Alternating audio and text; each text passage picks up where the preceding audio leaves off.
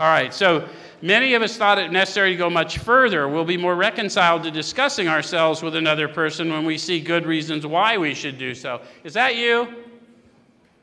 I may be willing to discuss it, but you're going to have to tell me why. And I can't tell you why you should do it, but I can tell you that I once thought and felt as you do, but I doubt I'd made much progress had I not taken action. But here's the steps I took. Here's what I experienced as a result. And if you want what I have, and you're willing to go to any lengths to get it, then you're ready to take certain steps. Does that make sense? So now it starts to sound like we're fitting in their experience, doesn't it? Okay, so the best reason first, if we skip this vital step, we may not overcome drinking.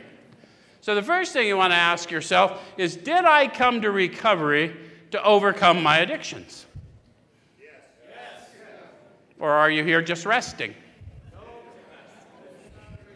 How many of you came here for a rest stop before? How many of you came here for a rest stop and didn't know you were here for a rest stop, but later found out you had just parked for a minute?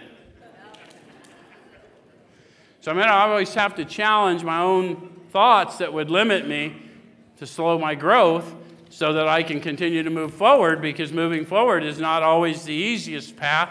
It's just the right path. Does that make sense? Okay. So then it says, the best reason first, if we skip this vital step, we may not overcome drinking. Time after time, newcomers have tried to keep to themselves certain facts about their lives. Does that sound anything like you? So I always was taught that everyone after Dr. Bob's a newcomer.